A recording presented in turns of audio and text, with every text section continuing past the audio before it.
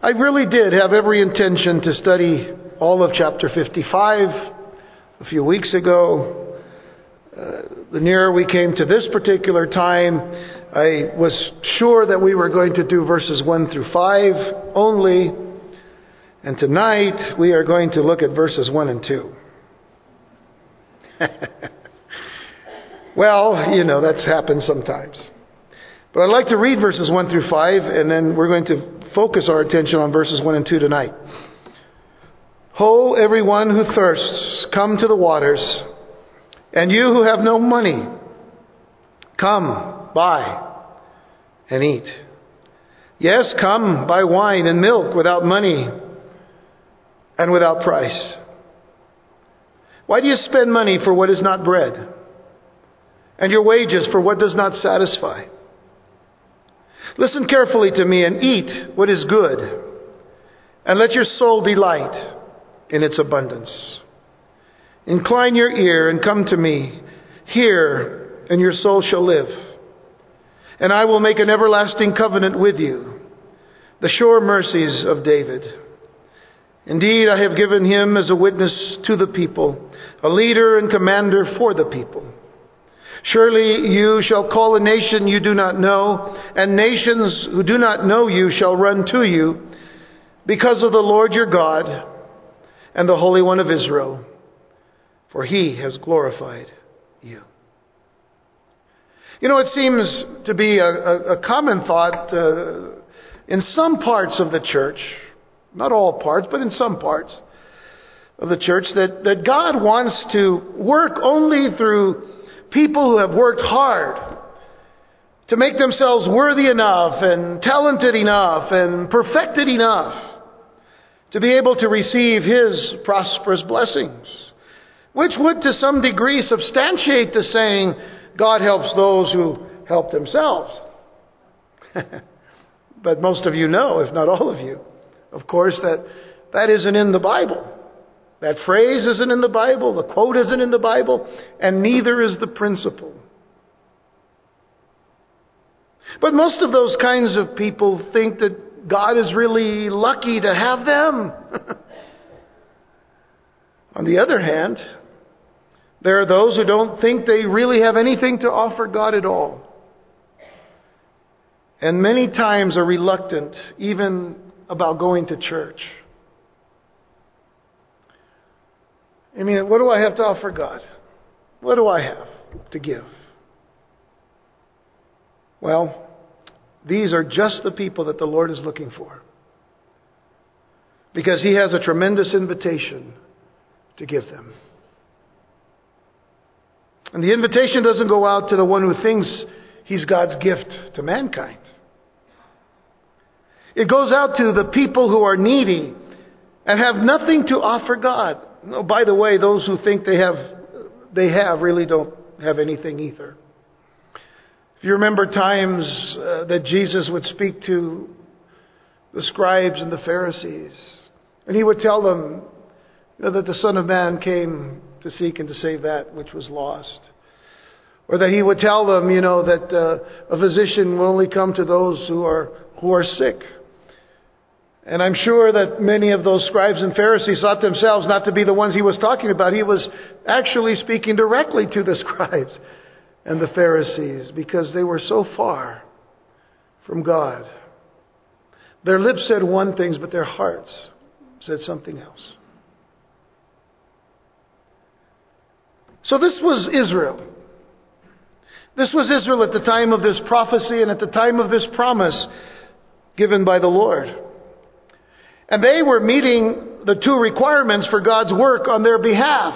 Those two requirements are that they were thirsty and they were broke. And they were also pretty broken. But the two were that they were thirsty and they were broke. But that's the whole world, isn't it? You see, the work of the suffering servant in Isaiah 53 is what makes possible the offer of salvation here in chapter 55. Now, in the previous chapter, which we studied last time, the invitation was exclusively aimed at Israel. Everything we talked about was aimed toward Israel and their salvation. But here in chapter 55, the invitation is extended to the entire world. Look again at verse 1. Ho, it says, everyone who thirsts, come to the waters. And you who have no money, come, buy and eat. Yes, come, buy wine and milk without money and without price. Ho, everyone, it says. Now that the little phrase, ho, I mean, there's been a lot of different people try to kind of define the statement itself in such a way that, it's kind of an awakening type of a word. Ho, everyone, it's not ho, ho, ho, like, Santa type thing, but just bringing to mind, that there's something that needs to be heard. It's an awakening call to people. And it says, everyone, ho, everyone who thirsts, come. It is important to remember that the suffering servant not only died for the sins of Israel, but also died for the sins of the whole world. We know that from what we have studied in John chapter 1, verse 29, speaking of the words of John the Baptist when he sees his cousin Jesus. The next day John saw Jesus coming toward him, and he said, behold, the Lamb of God who takes away the sins of the world, or the sin of the world. You'll notice that he doesn't say just the sin of the Jews, but the sin of the world. And then, of course, that great statement in John 3:16, for God so loved the world that he gave his only begotten Son, that whoever believes in him should not perish but have everlasting life. And then there is the letter of John, the first letter to the church, when he writes in 1 John 4:14, and we have seen and testify that the Father has sent the Son as Savior of the world. So that's pretty clear in the New Testament. But as we've seen in our earlier studies of Isaiah, as well as what we will see in later chapters of Isaiah, the prophet makes it clear that Gentiles are to be included in God's plan. What wasn't clear to Isaiah and the other prophets was that believing Jews and Gentiles would one day become one in Christ Jesus in the church. That wasn't clear to the prophets. As a matter of fact, Paul points that out. He points it out in Ephesians chapter 3. Now, what I'd like for you to do, if you will, is to look at Ephesians 3 and maybe read verses 1 through 12 sometime later. But look at verses 5 and 6. Paul is saying, which in other ages was not made known to the sons of men, as it has now been revealed by the Spirit to his holy apostles and prophets. So it says those in the past hadn't been revealed, this particular issue. And then in verse 6 it says that the Gentiles should be fellow heirs of the same body and partakers of his promise in Christ through the gospel. And so that makes it clear that even the prophets themselves, though they were prophesying what God was saying about the Jews and the Gentiles, didn't see the unity that is seen in the New Testament. What's fascinating about Ephesians chapter 3 is, first of all, that Paul is speaking to Gentiles primarily and saying, of course, and the implication is that he has already let them know that the Lord came for the Jew first and then for the Gentile. But he says, what other ages was not made known to the sons of men, it's now been revealed, and that is that the Gentiles should be fellow heirs with whom? With the Jews, of the same body, and partakers of his promise in Christ. So you see, the aim was toward the unity of Jew and Gentile in Christ Jesus. So now 3 times in verse 1 of Isaiah 55, we see the word come. 4 times in some translations. But in the King James, New King James, we see it 3 times. And so the Lord, through the prophet, is calling out loud and clear to all that can hear to respond by coming. To all those who can hear and can respond, come. You come. It's an invitation. We oftentimes hear people, we don't have invitations of one kind or another. But the Lord has made those invitations, Old Testament and New Testament. Here we see an invitation. Ho, everyone who thirsts, come. Jesus himself made invitations. Come unto me, he said in Matthew 11. Come unto me, all you who labor and are heavy laden, and I'll give you rest. This is an invitation. How many times do we get invitations in the mail? Somebody sends us an invitation about going to a party or to a wedding or to a quinceañera or something.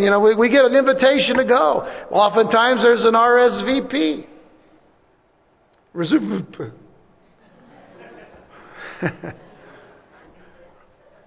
It's French thing, and I'm not going to, The SVP is s'il vous plaît, So respond, if you please.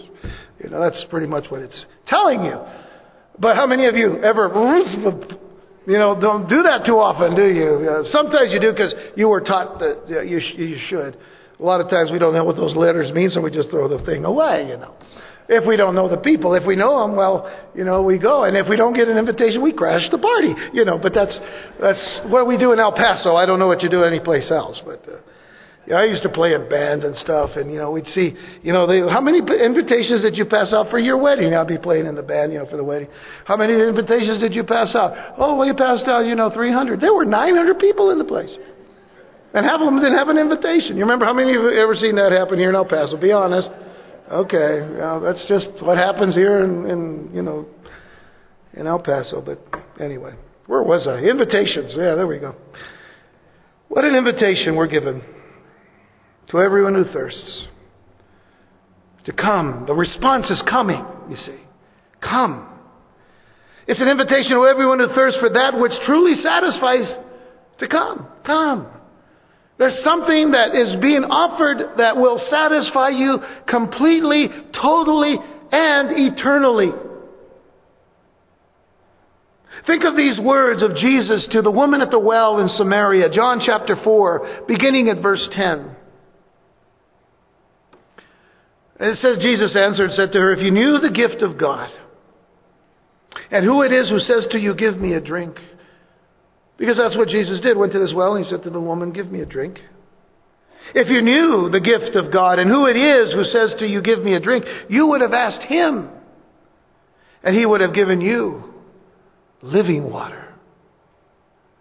Now, that's not such a strange phrase to that woman at the well and to the people of that time. And you'll see this a little later.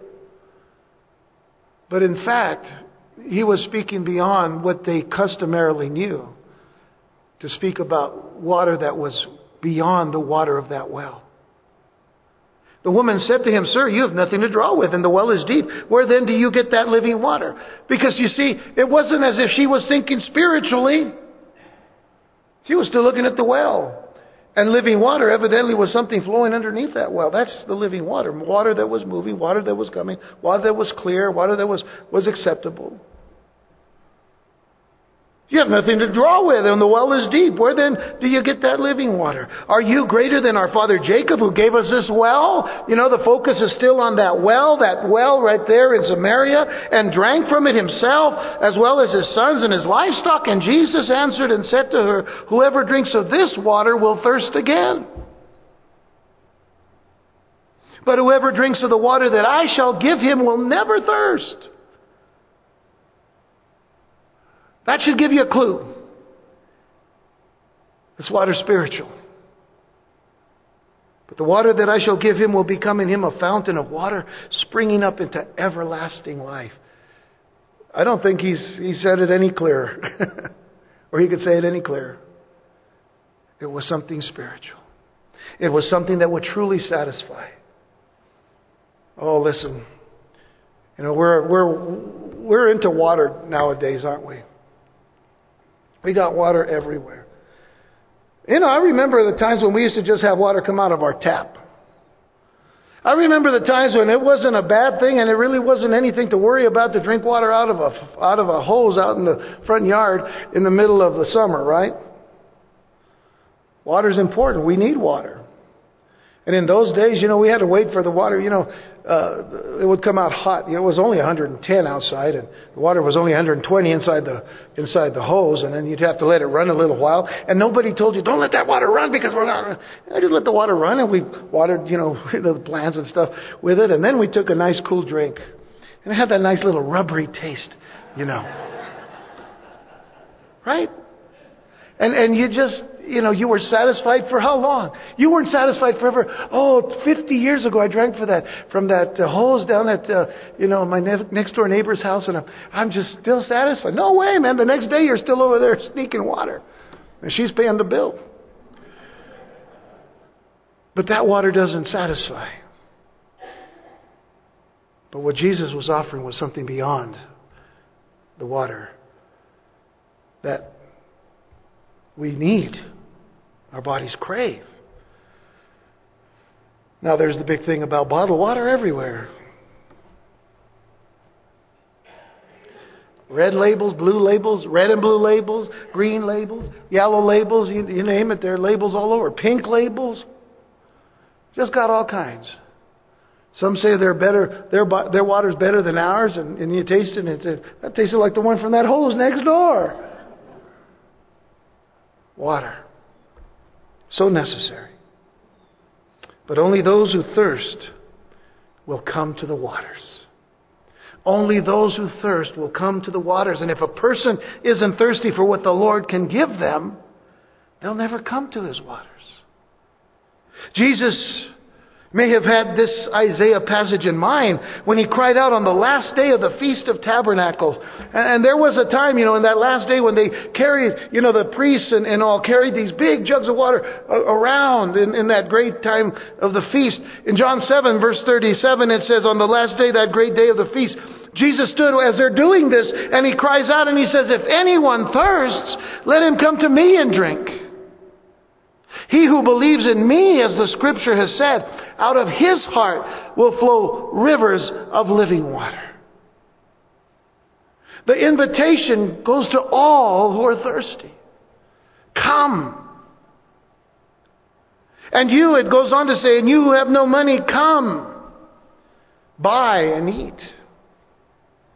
What's interesting, I think about that phrase, come buy and eat, You don't have any money, but come buy anyway. It's interesting, that word, buy, because it's used a couple of times. And you who have no money, come, buy and eat. Yes, come buy wine and milk without money and without price. You come. There's an action you take. But the price has been paid.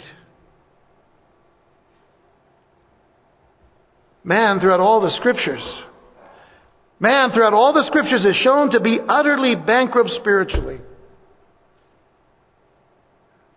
From the very fall of man has been utterly bankrupt spiritually, completely destitute of righteousness, completely destitute, completely without righteousness, and no claim upon God whatsoever, scripturally.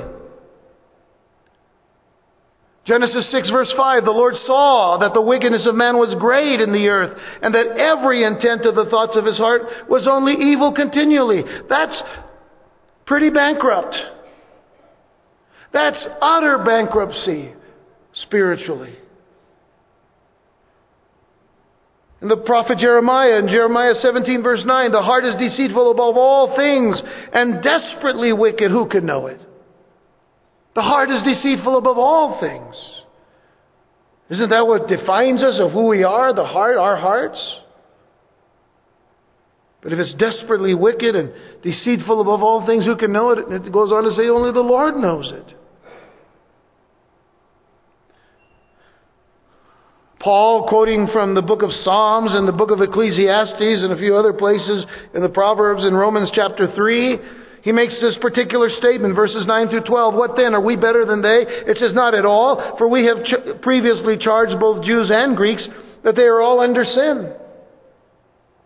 As it is written, there is none righteous, no, not one. Look at that. There is none righteous, no, not one. There is none who understands. There is none who seeks after God. They have all turned aside. They have together become unprofitable. There is none who does good. No, not one. In the eyes of God. And of course we can go on and read that statement that says all have sinned. All have fallen short of the glory of God. And yet, Jesus Christ, God's sinless Son, God's suffering servant, is presented as the great sin offering. We talked about this in our study of Isaiah 53.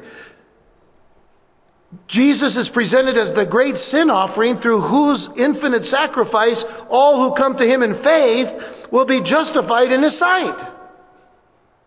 All who come to Him in faith will be justified in His sight. His salvation is based upon righteousness. By the way, is it our righteousness? No, because we just read, there is none that is righteous, no, not one. There's only one that is righteous. That's Jesus Christ. But of all of the fallen creation, there's none righteous.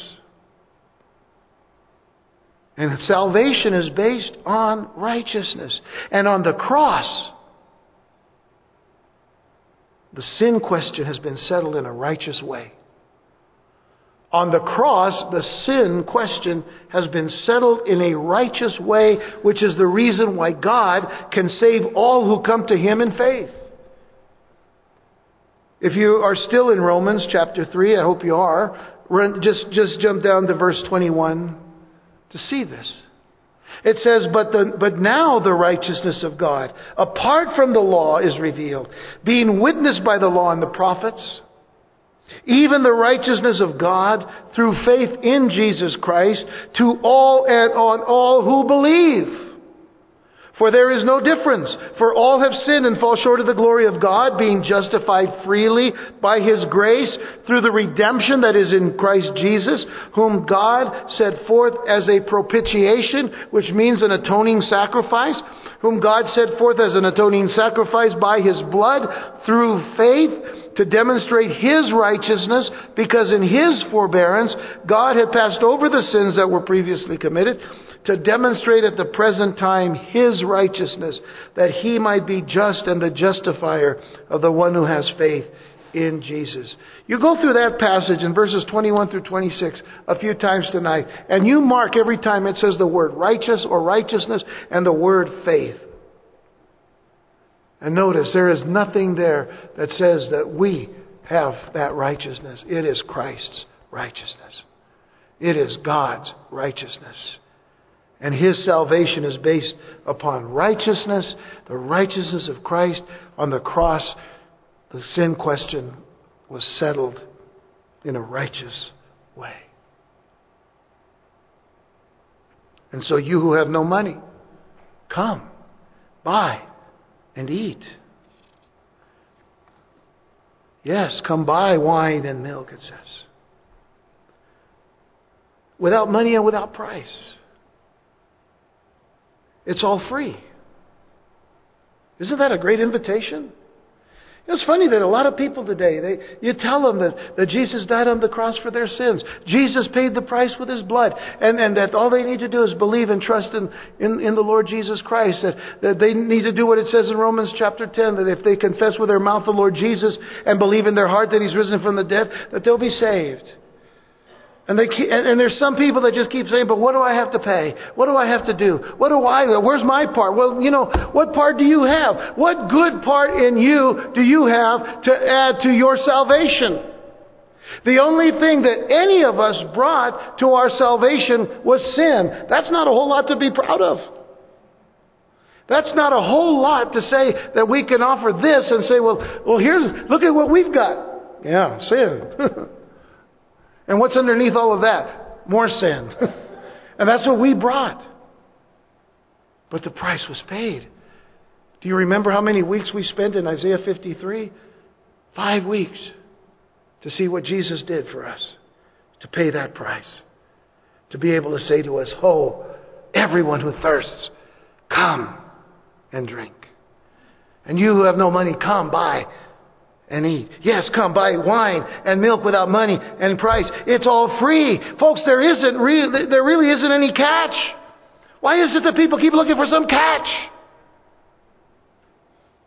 The thing is, we're the only catch. Remember this weekend we talked about Jesus and Peter and James and John, and they were fishermen. And they were fishermen, and Jesus had to show them how to catch fish. And then when He showed them how to catch fish, He said, but you know what? I'm going to make you fishers of men. If they couldn't catch fish and they were professional fishermen, what were they going to do now? They were going to need to rely on Him to be fishers of men. They were going to need to rely on His Holy Spirit, on His wisdom, on His grace, on His mercy, on His righteousness. Folks, what do we bring into this whole issue? All we bring is our sin. But praise God that He said, I'll take that. By the way, I've already taken it. And I've nailed it to the tree. Now, believe in me. Trust in me. Live in me. Live for me. You see, there isn't really any catch whatsoever when it comes to our salvation as well as our growth in Jesus Christ. Because our growth in the Christian life is just as much a gift of grace as our salvation. In other words, you can't say, well, Jesus paid for my salvation, but now I have to earn my sanctification, or I have to... No. That's not the way it works. Why is it that we love... Why is it that we serve the Lord the way we do, if we do? When we serve with all of our heart. Why is it that we're not serving to be saved, we're serving because we've been saved? We're serving not toward our salvation, we're serving from our salvation. We're serving because we are just wanting to give Jesus all the glory for everything, because we realize we didn't save ourselves. He saved us. And so I want you to consider this list that we just read here for a moment. We started with water. You all saw, remember that? We started with water. Then it says, come buy wine and milk. Interesting. Water, wine, and milk. Come and buy it. Without money, without price. There's some idea here that, you come to the water, the living waters of Jesus, and you're cleansed and you're saved. The wine and the milk, some essence of understanding the growth issue, that we're growing in the Lord. We can see that in various places in the Word. But water was, let's just take one at a time here. Water was and still is in most places on the globe. It is a precious commodity. In that day and time, water, boy, I tell you what. I don't know if you've ever seen that movie, Lawrence of Arabia. How many of you have seen that movie? If you ever get a chance, you need to really watch that. Back in the 60s, it's a great movie to watch. Just from the perspective of the culture, even back in the early 20th century, of Arabs who were still living back in the 16th century during the 19th or 20th century. So you get a little picture of that culture because of a well. A person was trying to drink from somebody else's well, from who knows how far away. Somebody shoots him and kills him. That's how precious water was. And water still is to this day in many places like that. An abundance of it, an abundance of water was and still is a special blessing. That's why I was making that point about water. How today we got all this bottled water. We've got all these people telling we have restrictions of one sort or another with water. Here, especially here in El Paso, in the summertime, we have to not water our lawns every day, and as we used to before. Now, we have to. So, there's something about water, very precious. Those who have a lot are blessed with water. Then wine. Think about wine and milk along with bread. Let's add bread to this whole issue here, because these were and still are staples of their diet, especially in the Middle East. But the question would be here, why are the people trying to live on substitutes that didn't truly nourish or satisfy them when they needed the real thing which only the Lord could give? Substitutes. Now, understand this. They still need water to live. Milk, bread, wine, as they see it in their culture, necessary. In some places, the wine, because of the water, being as sanitary and as being as clean as possible. But the point of the matter is this. These are the staples needed for the body. But what was greater? What was the most important thing? What was needed for their souls? what is needed for their lives beyond this existence. And please remember that in Scripture, both water and wine are illustrations of types of the Holy Spirit. I should say illustrations and types of the Holy Spirit. Think about what it says in John 7, verse 39. Now, I saved this particular verse from the last time we were in John 7 because that particular point that he was making there when he was saying, about coming to the water or to come to him. If anyone thirsts, let him come to me. It is explained here in verse 39 where it says, "But this he spoke concerning the Spirit, whom those believing in him would receive. For the Holy Spirit was not yet given because Jesus was not yet glorified." So water was a symbol or a type of the Holy Spirit. Paul, writing in Ephesians chapter 5, verse 18, says, "And do not be drunk with wine, in which is dissipation, but be filled with the Spirit." And again, somewhat of that type, that wine would be a type of the Holy Spirit. And then Jesus, of course, says that He is the bread of life. And He's also, and His living word, I should say, is milk. In John 6:32, it says, "Then Jesus said to them, 'Most assuredly I say to you, Moses did not give you the bread from heaven, but my Father gives you the true bread from heaven. For the bread of God is He who comes down from heaven and gives life to the world.' And then they said to Him, 'Lord, give us this bread always.' And Jesus said to them, 'I am the bread of life. He who comes to me shall never hunger, and he who believes in me shall never thirst.'" Now, isn't that an interesting statement when He's talking about Himself being bread? He says, "I am the bread of life. He who comes to me shall never hunger, and he who believes in me shall never thirst." And I believe that is said to show that the satisfaction is not in the water and bread that we ourselves feel and need, certainly in this life, but is that which is beyond all of that, which is the spiritual bread, the spiritual milk, and the spiritual water. Milk, by the way, Peter says in 1 Peter chapter 2, verse 2, "As newborn babes, desire the pure milk of the Word of God, the Word that you may grow thereby." Desire the pure milk of the Word. So milk stands as a type or symbol of the Word of God. So once again, the Lord Jesus may have been thinking of Isaiah 55 when He makes this statement in John 6, verse 27. Notice what He says. He says, "Do not labor for the food which perishes, but for the food which endures to everlasting life, which the Son of Man will give you, because God the Father has set His seal on Him." Don't labor for the food which perishes. So now you get the understanding, because this leads us to verse 2 of our text in Isaiah 55 that says, "Why do you spend money for what is not bread, and your wages for what does not satisfy?"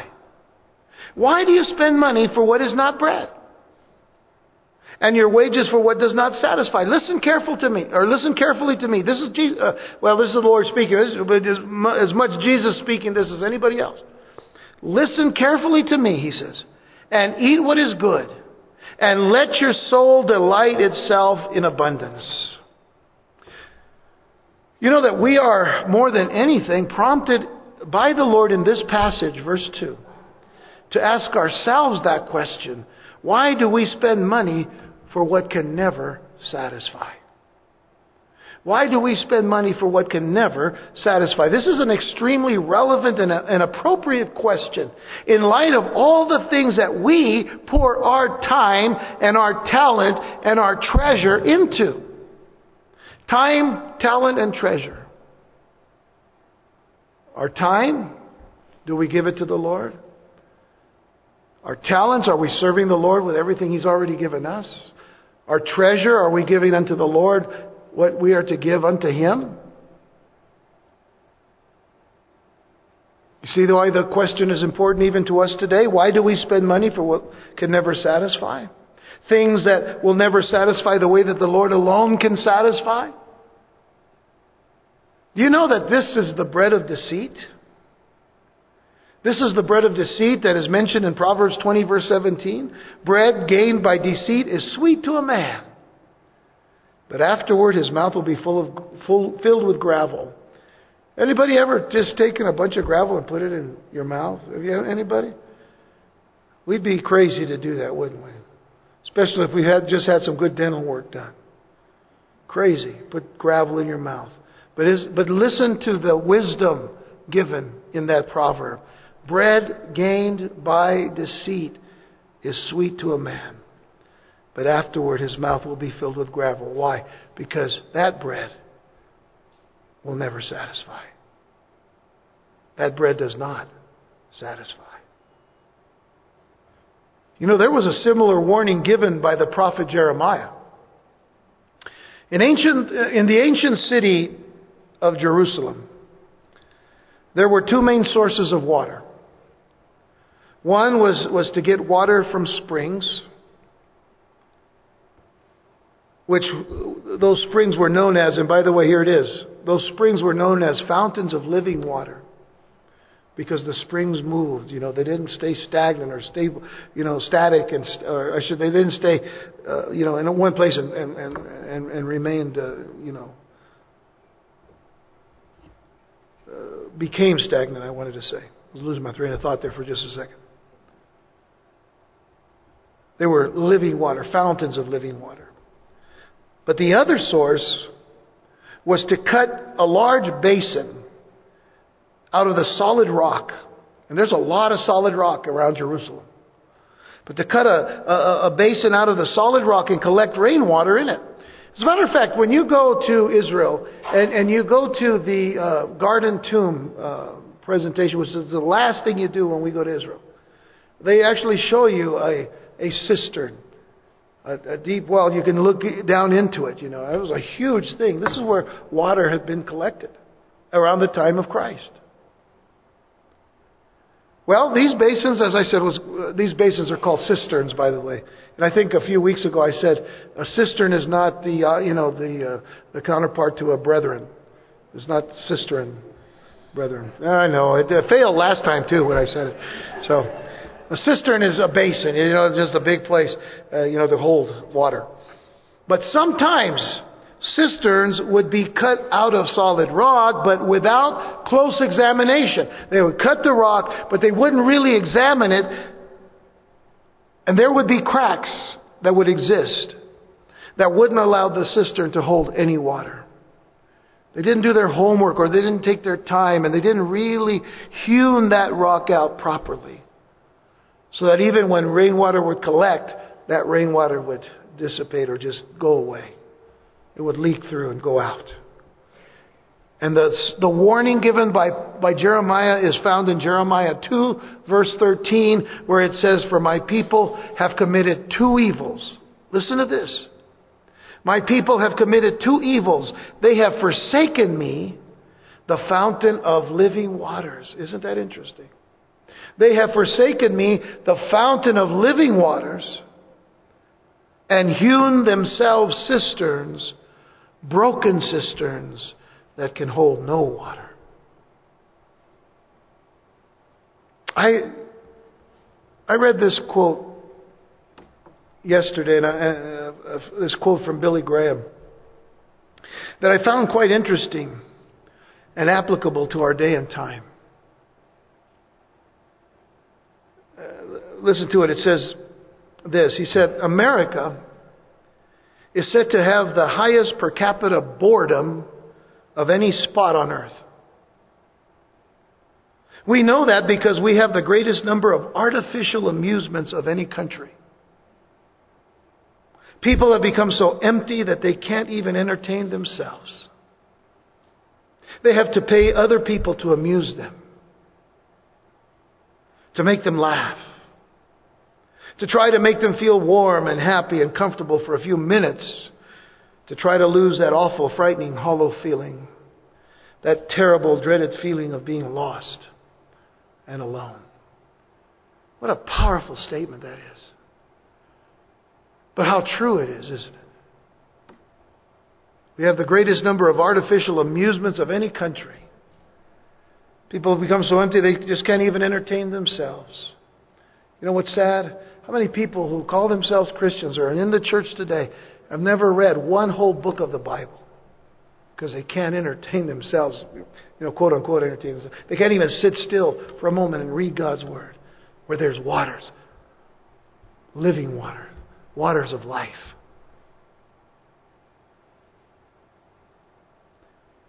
People have to pay others to amuse them.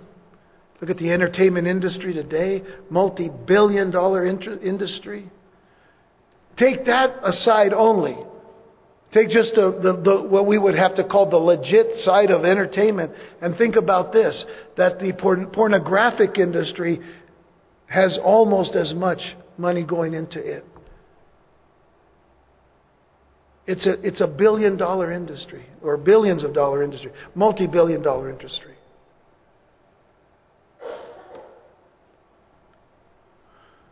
You pay people to make you laugh. You ever heard any of these comedy shows on TV? You know, even the ones on primetime. They're ugly and awful, and they're sexually explicit, and they got to use 4-letter words all the time. People think it's funny. It's not funny. But why are they going there? How many people realize that they do? The world does this, and we have been there, folks. We've been there. We did this because there was a sense of emptiness, a lostness that became real to us when we came to realize that we were living in darkness and the only hope was the light of Jesus Christ.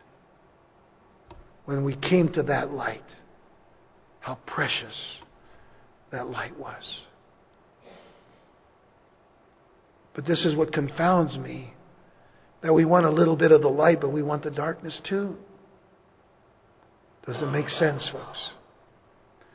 We need to shine the light of the glory of Christ from us.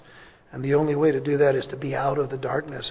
And the Bible tells us that's what Jesus died to do for us. To transfer us out of darkness and put us in the kingdom of His light. So let me say that this is evidently the consequences of people digging out their own cisterns. They're trying to dig out a cistern, trying to get their own satisfaction in their own water. But you know what? It leaks out. And they'll never be satisfied. The billionaire wants to be a multi-billionaire. He's not satisfied with $1 billion. Would anybody here be satisfied with $1 billion, by the way? We would probably all say, yeah. We'll give our 10th to the church, which will be a pretty good offering, and we can live on the rest. I can tell you this, you can give 90% to the church and live off of the 10% and never have to be worried. Why don't you turn that around? Right? But you know what? We wouldn't be satisfied. You got that first million, you want the next million. Look at those TV programs, those infomercials. A lot of those are just lies. They're just lying to you. Well, people digging out their own cisterns. Let's look at this passage here because we're going to end with this thought. It's the second part of verse 2. It says, listen carefully to me and what is good. And eat what is good, I should say. Listen carefully to me, number 1. Eat what is good, number 2. Let your soul delight itself in abundance, number 3. You'll notice that he says, listen carefully. Listen carefully. The Lord is encouraging us to listen with diligence. Capital D-I-L-I-G-E-N-C-E. Listen with diligence to the voice of the Lord. Listen, he says, carefully to me. It takes time and it takes attention to listen to the Lord, and yet some are not willing to do this. In today's devotional in Oswald Chambers' classic, My Utmost for His Highest. How many know that devotional? My Utmost for His Highest. I tell you what, if you have it on your bookshelf, take it down. Tomorrow's the 14th. Oh, that's a special day, isn't it? Yeah. You know what day it is? That's the day you love Jesus more than you've ever have. It's the day that you thank Him for loving you. And then love everybody else around you. But start with the Lord. But I'm losing my train of thought here. Today's devotional. Today, the 13th of February. This is what Oswald Chambers writes. It just fits so much with what we're saying here. I know it's coming from the Lord. He said, if I have not developed and nurtured this devotion of hearing, I can only hear God's voice at certain times. At other times, I become deaf to Him because my attention is to other things. Things which I think I must do. This is not living the life of a child of God. And then he asks the question, have you heard God's voice today? Have you heard God's voice today? Have you heard God's voice today? You know that if you get into your Bible, you're going to start to hear God's voice. He'll speak to you through it. You'll hear God's voice. But do you know that in Psalm 81 verse 13 it says, oh, that my people would listen to me. That Israel would walk in my ways. Even with His people Israel. He loved them. He saved them. He delivered them. He provided for them. He gave them manna when they needed manna. He gave them food. And, even when they complained. And yet He says, oh, that my people would listen to me. Oh, they would just listen to me. Are you God's people? Then listen to God. Listen to Him. Secondly, we're told to eat what is good. By the way, the first thing, remember, is what? Diligence. Be diligent to listen to the Lord. Secondly, we are told to eat what is good. You know what that necessitates? It necessitates discernment. Diligence to listen to the Lord. Discernment to eat what is good. Discernment. You know why? Because we are to choose what is good and eat that. Some people just eat whatever. Right? I was watching some guy on TV last night. He goes around the world eating stuff that we would just not even get near to. He eats them and I'm thinking, that guy should be dead. He eats all these weird worms and, bugs and, parts of animals that I couldn't even tell you about. He eats all this stuff and he goes, "That's really good." And I said, "Oh my God, no discernment." That guy's never eaten Chico's tacos, man. I'll tell you that. You don't know what's good for him. But we are to choose what is good, and we are to eat that. But it's just, some people just eat whatever spiritual meal comes along. I'm talking spiritual here. They eat whatever spiritual meal comes along. They watch all these TV programs, and half of the guys on TV today, and they're not really preaching you the gospel. And they're not teaching you God's Word. But they'll come along and they'll hear that, and whatever's set before them, without ever checking it out. But Paul exhorts the church in Ephesians 4:14, and he says that we should no longer be children, tossed to and fro and carried about with every wind of doctrine by the trickery of men and the cunning craftiness of deceitful plotting. He says, man, don't be like that. Be stable and steady and firm and steadfast in the Word of God. Hebrews 13 verse 9. Oh, by the way, this is one reason why I truly believe that Paul has written the book of Hebrews. Notice how clear this thought is. Do not be carried about with various and strange doctrines. For it is good that the heart be established by grace, not with foods which have not profited those who have been occupied with them. Isn't that apropos to what we're speaking about tonight? Not to be carried about by these things. We need to have discernment about what is truth, what is right, and what is real. Thirdly, we are told to let our soul delight itself in abundance. In other words, we are not only to listen with diligence and to eat what is good with discernment, but we are to delight ourselves rather than maintain a stubborn, critical, or bad attitude in the abundance of the spiritual meal we are given. I've talked about this many times, when I say, there's times when I preach the Word of God and some people get mad at me. I said, God's the one that's telling you. I'm just repeating what He's saying. If He's stirring up your heart, you need to take it to Him. That's the conviction of the Holy Spirit. That's saying that you're doing something you ought not to be doing, and God is saying, come back to me, and I want to show you the right way again.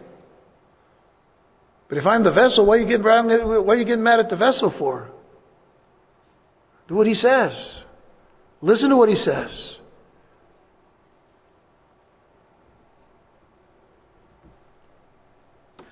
Philippians 2, verses 14 through 16. Do all things. What a wonderful verse this is. Oh, listen, we all have to learn from this. Even in our driving. We get cut off on the highway, Things happen. I'm a Christian over there, but not over here, man, because you're in my way, Do all things without complaining and disputing, that you may become blameless and harmless, children of God without fault in the midst of a crooked and perverse generation, among whom you shine as lights in the world, holding fast the word of life, so that I may rejoice in the day of Christ, that I have not run in vain or labored in vain. What a beautiful statement Paul makes. Do all things without complaining and disputing. We've just seen too much of, too many of those reality TV shows. We've just seen too much of it. Honestly, it goes all the way back to, Phil Donahue and Jerry Springer and all those guys. Some of you might say, "Who's Phil Donahue?" Don't worry about it. Just know one thing: they don't know what they were talking about. They still don't. But it just gives everybody an opportunity. Look at even on the news today. You can't even watch the news program in the morning without them saying, send us your emails and tell us what you think about this. No, don't ask some people because they don't know. They're not even paying attention to the news. They just want to write an opinion. They should become lawyers. Lawyers write opinions, right? Or judges anyway. Write opinions. The Lord tells us, hey, don't complain. Don't dispute. One thing is for sure, you can never get too much of the Lord, right? Isn't He the one that satisfies? You can never get too much of the Lord. As a matter of fact, I'm going to say something with caution, but I'm going to say it. If we're going to overdose on anything, we need to make sure that we overdose on the goodness and kindness of the Lord. If we're going to overdose on anything, let's overdose on the goodness of the Lord. Have you heard these words in Titus chapter 3, verses 4 through 7? But when the kindness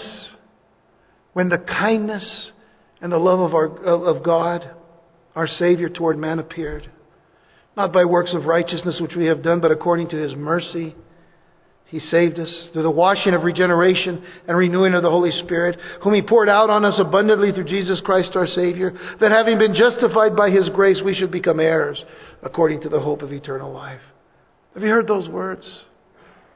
When the kindness of the Lord and the kindness and the love of God, our Savior toward man appeared. What a beautiful thought. Just to overdose on the kindness and the goodness of our God. In Psalm 36, verses 7 through 9, and I'll close with this. How precious is your loving kindness, O God. By the way, I'm pretty sure this is right on the Hebrew end of this, but that it says, how precious are your loving kindnesses. It's a plural word. The loving kindnesses of God. How precious are your loving kindnesses, O God. Therefore the children of men put their trust under the shadow of your wings. They are abundantly satisfied with the fullness of your house. And you give them drink from the river of your pleasures. For with you is the fountain of life. In your light we see light. Everything we talked about tonight is in this passage of Psalm 36. The loving kindness of God. The trusting in the Lord. Being abundantly satisfied. Being full in His place, in His house. Drinking of the river of His pleasures, the fountain of life. In His light we see light. Well, that's just verses 1 and 2 of Isaiah 55. Quite a bit there.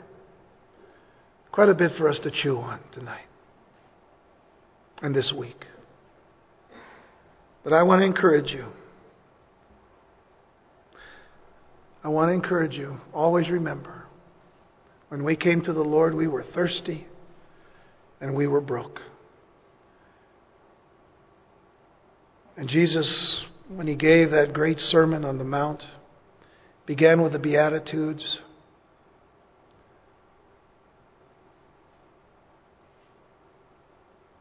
And one of those Beatitudes, he said, "Blessed is he that thirsts for righteousness, for he shall be filled." He shall be filled. That's a promise. What's interesting about us as Christians is that we can thirst for Christ and yet be satisfied with Christ. And as long as we thirst, we're always satisfied. We're thirsting, we're in the flesh still until the Lord, changes our physical condition into the spiritual condition that will keep us with Him forever. But the fact of the matter is, in some of our driest moments is when we find that great refreshment that satisfies us and keeps satisfying us. And really, even though we thirst again, He never runs dry. The source never runs dry, in other words. He keeps blessing us. And He loves us. Let's pray.